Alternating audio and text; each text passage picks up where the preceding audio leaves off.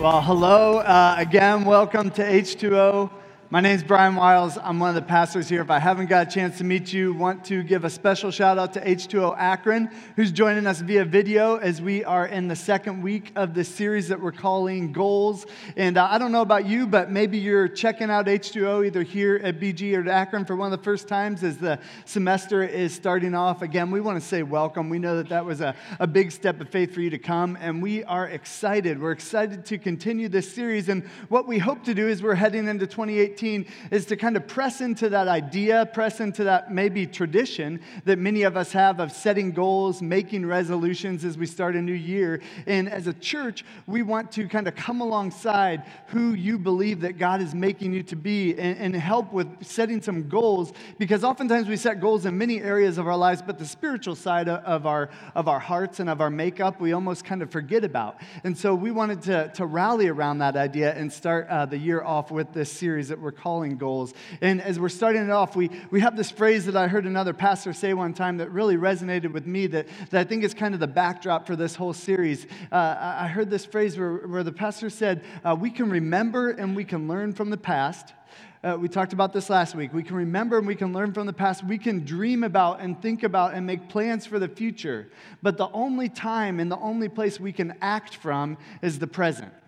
And as I was hearing that, I was like, that is so true, and that's what we want to be about. We can remember and learn from the past. That's important. We can dream about the future, but the only place we can set goals from, actually take action from, is the present. And so this series for us at H2O is all about discovering and telling you who we are as a church, what our goals are as a church, and what we value. Not just who we are now, but who we plan and continue to try to grow into and be, and what type of church we believe God is calling us to be. And so each of the 4 weeks, we're talking through some of our core values and some of the things that are goals for us that we truly believe are important. And so as we think about that, specifically today, we are talking about the idea of empowerment. See, last week we talked about the importance of the Bible and being rooted and centered in God's Word. And today specifically, we're talking about empowerment. See, we want to be a church that empowers every single person who comes to H2O, who calls H2O their church home or their church family. We want to be a church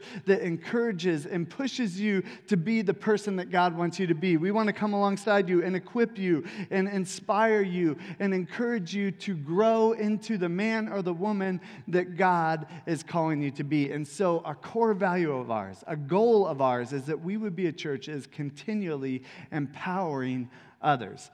As I think about that idea of talking about empowerment, reminds me of a conversation I had with one of my kids this week. I have 3 kids, talk about them a lot. All 3 of them are playing basketball. They're playing upward basketball, and I get to coach each one of their teams, which is a blast. I love coaching my kids. That was actually like one of my dreams. Even when I was in high school, I was like, I hope someday I have kids, and I hope they at least like sports enough for a little while that I can coach them. I don't know if they'll have the athletic ability that I had, but maybe they'll at least somehow play for some period of time. So all 3 of them are playing basketball right now, and I get to coach them. And my youngest son is in kindergarten. Okay, so it's his first chance to play basketball. They don't really start much younger than kindergarten, right? And so we were at practice this week, and I was encouraging him. I was trying to empower him. I was trying to give him some confidence because I thought maybe he needed some. And so it was after the practice this week, I was putting him down to bed at the end of the night, and I was laying with him, trying to empower him, encourage him. I said, Isaac, hey, I just want you to know, I think you might be one of the best players on your team. Now, he's actually not the best player. I'm not going to tell him that. But I didn't want to lie to him. I said, I think you might be one of the best players on your team, And he's like, yeah, but I'm not the best.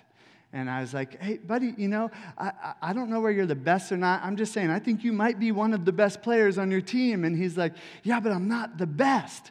And I was like, I'm trying to complete, there's something going on in his head that isn't connecting quite yet. And I'm like, well, I think you're pretty good. I think you have a lot of great skills. You're a great team player. And he's like, yeah, but I'm not the best. And I said, okay, well, who is the best then? What's going on inside your head? He's like, well, first of all, God. And I'm like, oh, okay, pastor's kid. Yes, God is better at you than basketball, I guess, And I'm like, okay, I'll give you that. God is better than you. Well, who else? Who else is better than you? And he's like, LeBron James. And I'm like, Okay, yeah, that's probably true too. Who else? He's like, Steph Curry. And I'm like, okay, anybody else? He's like, no, that's it, you know? And I'm like, okay, so you're telling me you're the fourth best? And he's like, yeah, probably the fourth best behind God and LeBron James and Steph Curry. All right, so as I was trying to empower my son, he actually maybe needed, brought back to reality a little bit. Some of us need encouragement. Some of us need confidence. He might need a little dose of reality. But either way, our job as a church is to come alongside each other and encourage and push one another forward as we seek to empower one another. See, the big idea that we're going to discover, that we're going to talk about today is this, that God empowers us so we can empower others. Okay? God empowers us so that we can empower others. It's this cycle of empowerment, this cycle of encouragement where we continually are pushing others forward, which sometimes might even result in us taking a step backwards so that in the end, God gets the glory for everything that we do as a church and as individuals. And so we are passionate about empowering people here at H2O. It's a goal of ours. It's in our DNA. It's who we are, that we want to empower you, every single person that calls us their church family, to be the person that God wants them to be. So we're going to jump into the Bible together today, and we're going to look at some passages that teach us about what it looks like to have God empower us and for us to empower others. The first passage we're going to look at, if you want to open up, it's in your handouts on your H2O app notes. It's in 2 Timothy. 2 Timothy chapter 1. You can open there with me and read along. 2 Timothy chapter 1. Starting in verse 7. And we're going to pull our first point from this. It says this: "For the Spirit God gave us does not make us fearful, but gives us power, love, and self-discipline. So do not be ashamed of the testimony about our Lord or of me as his prisoner. Rather, join with me in suffering for the gospel by the power of God." You catch what Paul said there? For the Spirit of God does not make us fearful, but gives us power, love, and self-discipline. And the first thing we can learn about empowerment is this: God empowers us through his Spirit. God empowers us through his Spirit. You see, as followers of Christ, as Christians who proclaim the name of Jesus, we believe that God exists as the Trinity. And what that means is that God is one being, and he exists in three distinct persons: the Father, the Son, and the Holy Spirit. And the Holy Spirit has a very unique role in the life of believers. The Holy Spirit actually comes and lives inside of us and indwells us. And so Paul, in this letter to Timothy is like his protege. Timothy is like somebody that he's mentoring. And Paul is writing this letter to him, and he's saying, listen, Timothy, you don't have to be afraid. Timothy was a younger man. Paul was an older man, and Paul's trying to empower him and equip him. And we could sense that Timothy might have been a little bit fearful or timid. And so Paul says, you don't have to be afraid or fearful because, listen, God's Spirit lives inside of you. And when God's Spirit lives inside of you, he gives you power. He gives you the ability to love beyond your own capability. He gives you self-discipline. And so, Timothy, I want you to know that you don't have to go out and muster up some courage on your own strength. You don't have to go read some self-help book about how you can get through what you may be facing. You already have everything you need living inside of you, the Spirit of Christ, the Spirit of God, to live a life of love, self-discipline, and power. And as Paul was writing that to Timothy, it's the same for us as well. You know, sometimes we think that we just need more training, or maybe we need to be more talented, or maybe we need a different set of skills before we could ever make an impact for God. But the Word of God tells us the Spirit of God lives inside each and every one of us who is a follower of Jesus. That gives us power. And that is an amazing truth that we can press into and live in and rest in when we face those moments where we may not think that we could ever make an impact for God. We know that God empowers us through his Spirit. So then the question becomes, well, what stops us oftentimes, right? because I know that there's a lot of us that want to make an impact, that want to maybe overcome a certain sin that we may have in our life, or be more loving, or whatever the case may be. What stops us from doing that? And I think what Paul is telling Timothy is still true to us 2,000 years later. Fear is such a hindrance for so many of us, isn't it? Fear is something that creeps into our life that we wrestle with and that we grapple with. And fear is something that literally stops us from reaching the goal of being the person that God wants us to be. I don't know if you're a person that considers yourself somebody who struggles with fear or not. I know that it's something that, like many people, I've had to try to press into and overcome in my own life. I remember when I was a little kid, for some reason, fear was something that I dealt with a lot too. I don't know, maybe it's just developmental. Maybe you've been in that situation. But I had this one period of my life, and I can't remember exactly how old I was, maybe 8 or 9 years old, where I watched a show on TV, and somehow the show it demonstrated somebody breaking into a restaurant and holding the restaurant up at gunpoint with these masks on. And so for some reason, I had in my head that anytime we were out in public, I was petrified that somebody was going to break into the store that we were in or the restaurant that we were in and hold it up. And so I literally, my parents would be like, all right, we're going out to eat tonight. And I would just be fearful. I was like, no, I don't want to leave the house. And they're like, you have to leave the house, And I'm like, no, what if somebody robs the store, Like that TV show, what if somebody comes in with a gun, And it was this completely irrational fear, but it was a fear that very much affected my life. And I think that many of us, it may not be that extreme, but we live in fear, don't we? I don't want to open my mouth and say something because I'm afraid I might sound stupid. I don't want to put myself out there because what if somebody doesn't like me? I don't want to tell somebody about Jesus because what if I get rejected? And what Paul tells us is, listen, you don't have to be afraid because it's not about you. The Spirit of God is literally living inside of you. And so you are empowered to go and live a life of power, of love, and self-discipline. And you don't need anything else but the Spirit of God. And that is a freeing thought. That is a thought that as you go about your life, and the moment you start to let that fear creep into your life, you can remember this verse. God doesn't give me a spirit of fear. He gives me a spirit of power. And you can change the way that you think, which will change the way that you act, and you will be empowered to live the life that God wants you to live. I want you to check out this other verse. See, Paul was telling Timothy about this. But Jesus tells us something very similar. Acts chapter 1, verse 8. Jesus had went to the cross. He died. He rose again. And this Acts chapter 1 is recording of the short time that Jesus was on earth from the time that he rose from the dead till the time that he ascended. Acts chapter 1, Jesus has a handful of his followers around him. And you have to imagine they're probably asking Jesus these questions like, well, what do we do now? And Jesus tells them this in Acts chapter 1:8, you will receive power when the Holy Spirit comes on you.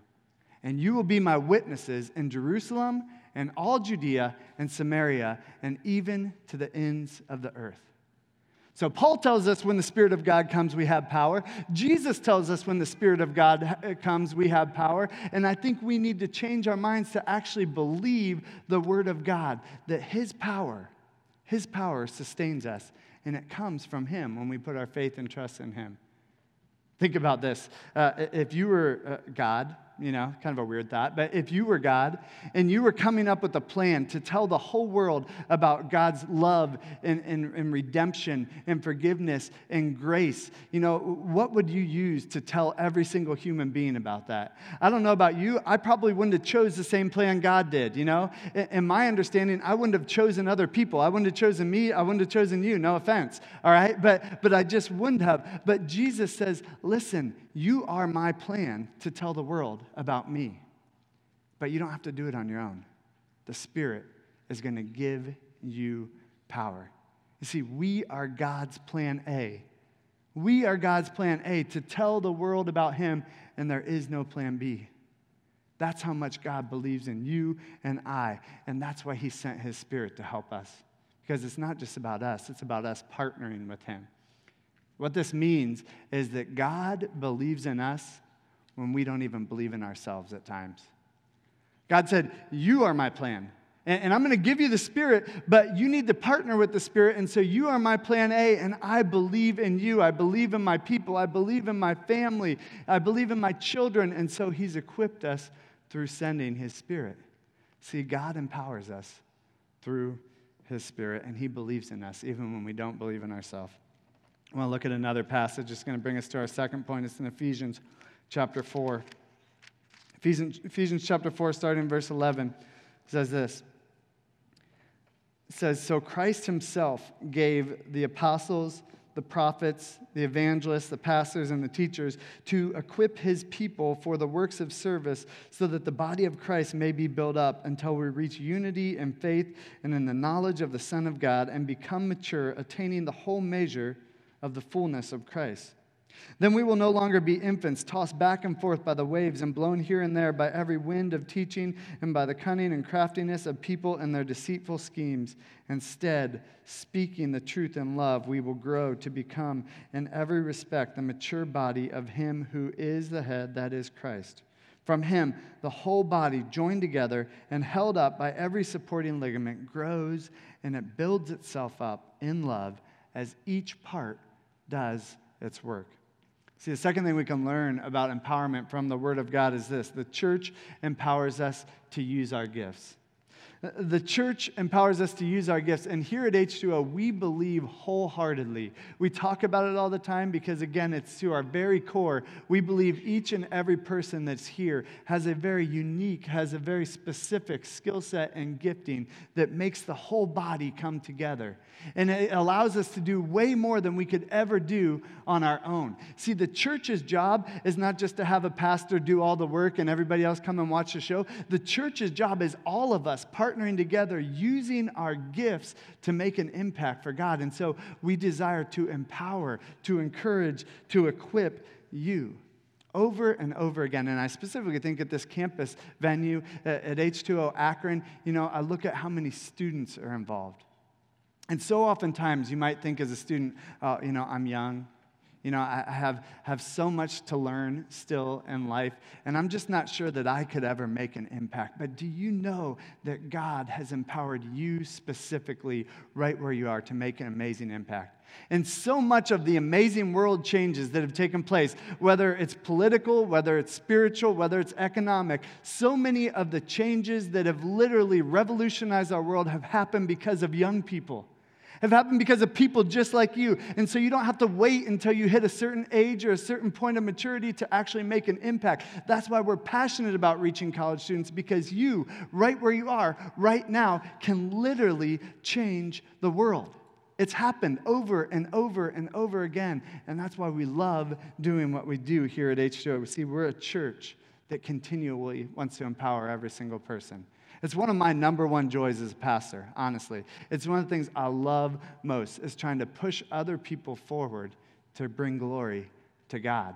That's why we structure so much of what we do, to equip you to actually do the work and the service of serving the church. I remember when I first came on staff, I was, just graduated from college, and I came on staff, and Matt Pardee, who pastors still with us here right now, he'll be teaching next week, actually. He was my pastor. I remember after a couple years being on staff, we were having this discipleship conversation. We were sitting down for a cup of coffee, and I remember the conversation. He said, Brian, I just want you to know that I'm trying to train you up and empower you to take over and run H2O someday. And I remember thinking, man, that's I don't think that I could ever do that. And he said, no, I think that you can. I think that you can, and I think that you can take it even farther than I could. And I was like, there's no possible way. This is my mentor telling me that. I'm like, no, there's no possible way. But if you say so, then let's see what happens. And he said, I think someday God's going to call me to plant another church, to do something different, and I want you to feel empowered to lead. And he was such a great example of me, of him stepping back and releasing control so that others could lead and serve and learn. And that's our heart here at H2O. That's why we have pastors in training come up here and share. That's why we empower group leaders to go out and actually make an impact on campus and in the city. That's why we plant churches like H2O Akron and plant churches like the Madison Church plant that we just sent out that will be launching in September, because we want to continually give people an opportunity to serve at their highest capacity. And as we do that, it's amazing to see God answer our prayers. It's amazing to see the Spirit equip us and empower us. And it's amazing to see people step in to leadership like they never have before. But it's not always easy, because to equip people means to release control. To equip and empower people means to say, like, I'm literally going to hand you power, hand you the opportunity to lead other people. And so many churches never multiply. So many churches never raise up leaders because the leaders that are in a position of power are so afraid of releasing control. And so our goal is that we would always fight against that here at H2O. Our goal is that we would always be looking for the next man or the next woman to raise up to make an impact for Christ. And it's going to be hard sometimes. There's going to be mistakes that are made along the way. But there's far greater risk in never releasing control than by empowering other people. Maybe some of you have heard the name Tom Watson. Tom Watson is the founder and president of IBM. He started IBM about 40 years ago, and he's kind of like this business guru that has started a ton of companies. He's made a ton of money in the business world. And in one of his books, he's telling this story about a young executive that he's trying to raise up and he's trying to empower. And this young executive is getting more and more responsibility, and Tom Watson's giving him more and more room to run, and he's empowering him more and more. And he gets to a certain point where he gives this young executive $10 million to go and invest and try to turn that money into more money. And it was one of the things that he was doing to try to empower him. And so as he gives him $10 million to go invest, he makes a terrible decision. The young executive loses all $10 million. Okay? Now, it's IBM. It's a big company, but $10 million is $10 million, right? And so this young executive, it's a true story. He starts cleaning out his desk. He gets an email, hey, Tom, the president wants to meet with you. And he has his mind made up of what's going to happen, So he cleans out his desk. He starts packing his boxes. He goes into his boss's office. Goes into Tom Watson's office, and he says, well, I know I made a massive mistake, and I just want you to know you don't even have to fire me. I can just go ahead and resign. And Tom Watson looks at him and he says, I cannot afford to fire you right now. I just invested $10 million in you. I just gave you $10 million, and that was to invest in you. It wasn't about the money. It was about your leadership. And so there's no way you're resigning right now, because I just invested $10 million in you. And yes, you made a mistake, but if you grow and push into it, you're going to be a better leader because of it. And as I think about that and the application it has to our church, oftentimes there are failures that we take on when we step out in faith. Nobody likes to fail. It can be something that is hard for us. Nobody likes to try and start something new or do something in ministry and not have it work out, right? We have dreams and visions of just tons of people showing up and making a big impact from day one. There are times where we may fail, where we may fall short. But listen, the grace of God is like this giant safety net behind us. And the church's job is to come alongside people and equip them and empower them to serve and to use their gifts. And there's times where we'll make mistakes because we're all human. But we continue to press into that and say, God, what do you have for this person? How can we learn? How can we grow? How can we continue to empower one another?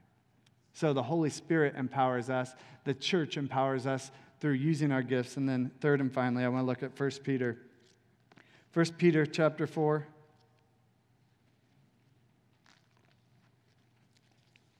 Verse 10.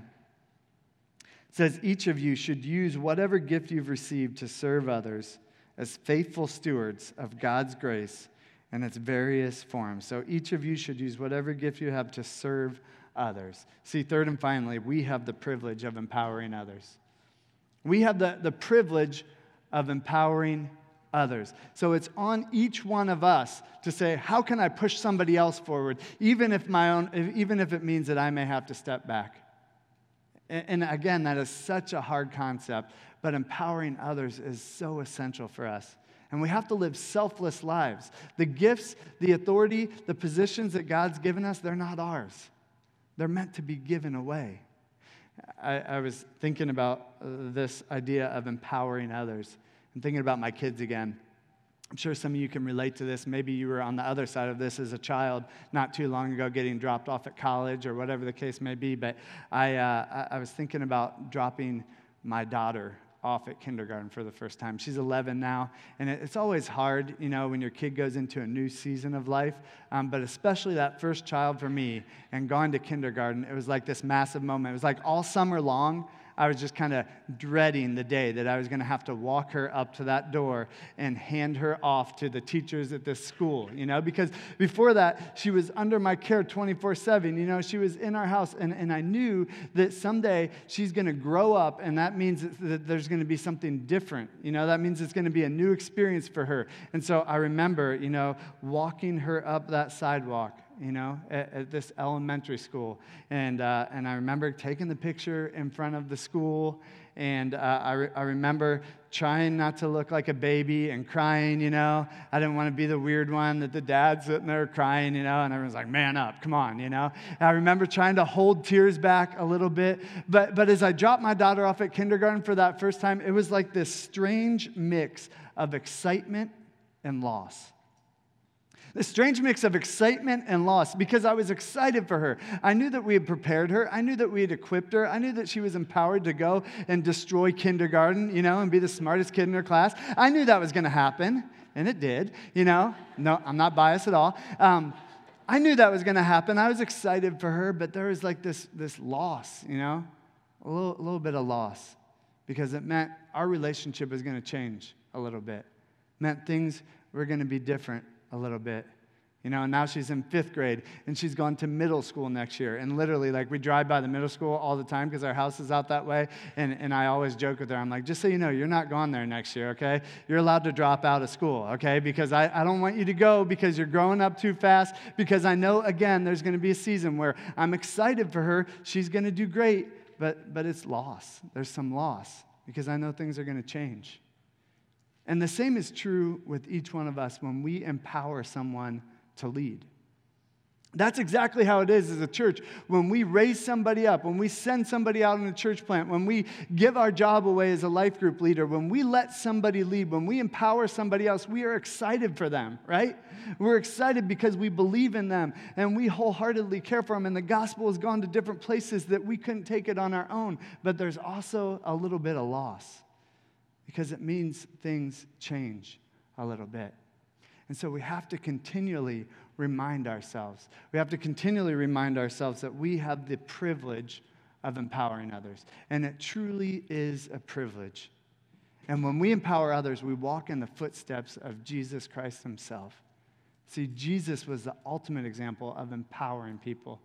Jesus came to this earth. He lived on this earth. He walked with these 12 disciples and many others, but closest with these 12 disciples. And he was constantly teaching them, and he was constantly empowering them. And he went to the cross. He resurrected. He came back to life. And when he came back to life in that Acts chapter 1 that we read, he is letting them know, listen, I'm going to ascend to heaven, and it's your guys' job to continue to take this message to the next generation, to person after person after person. I'm going to give you my spirit, but it's also on you.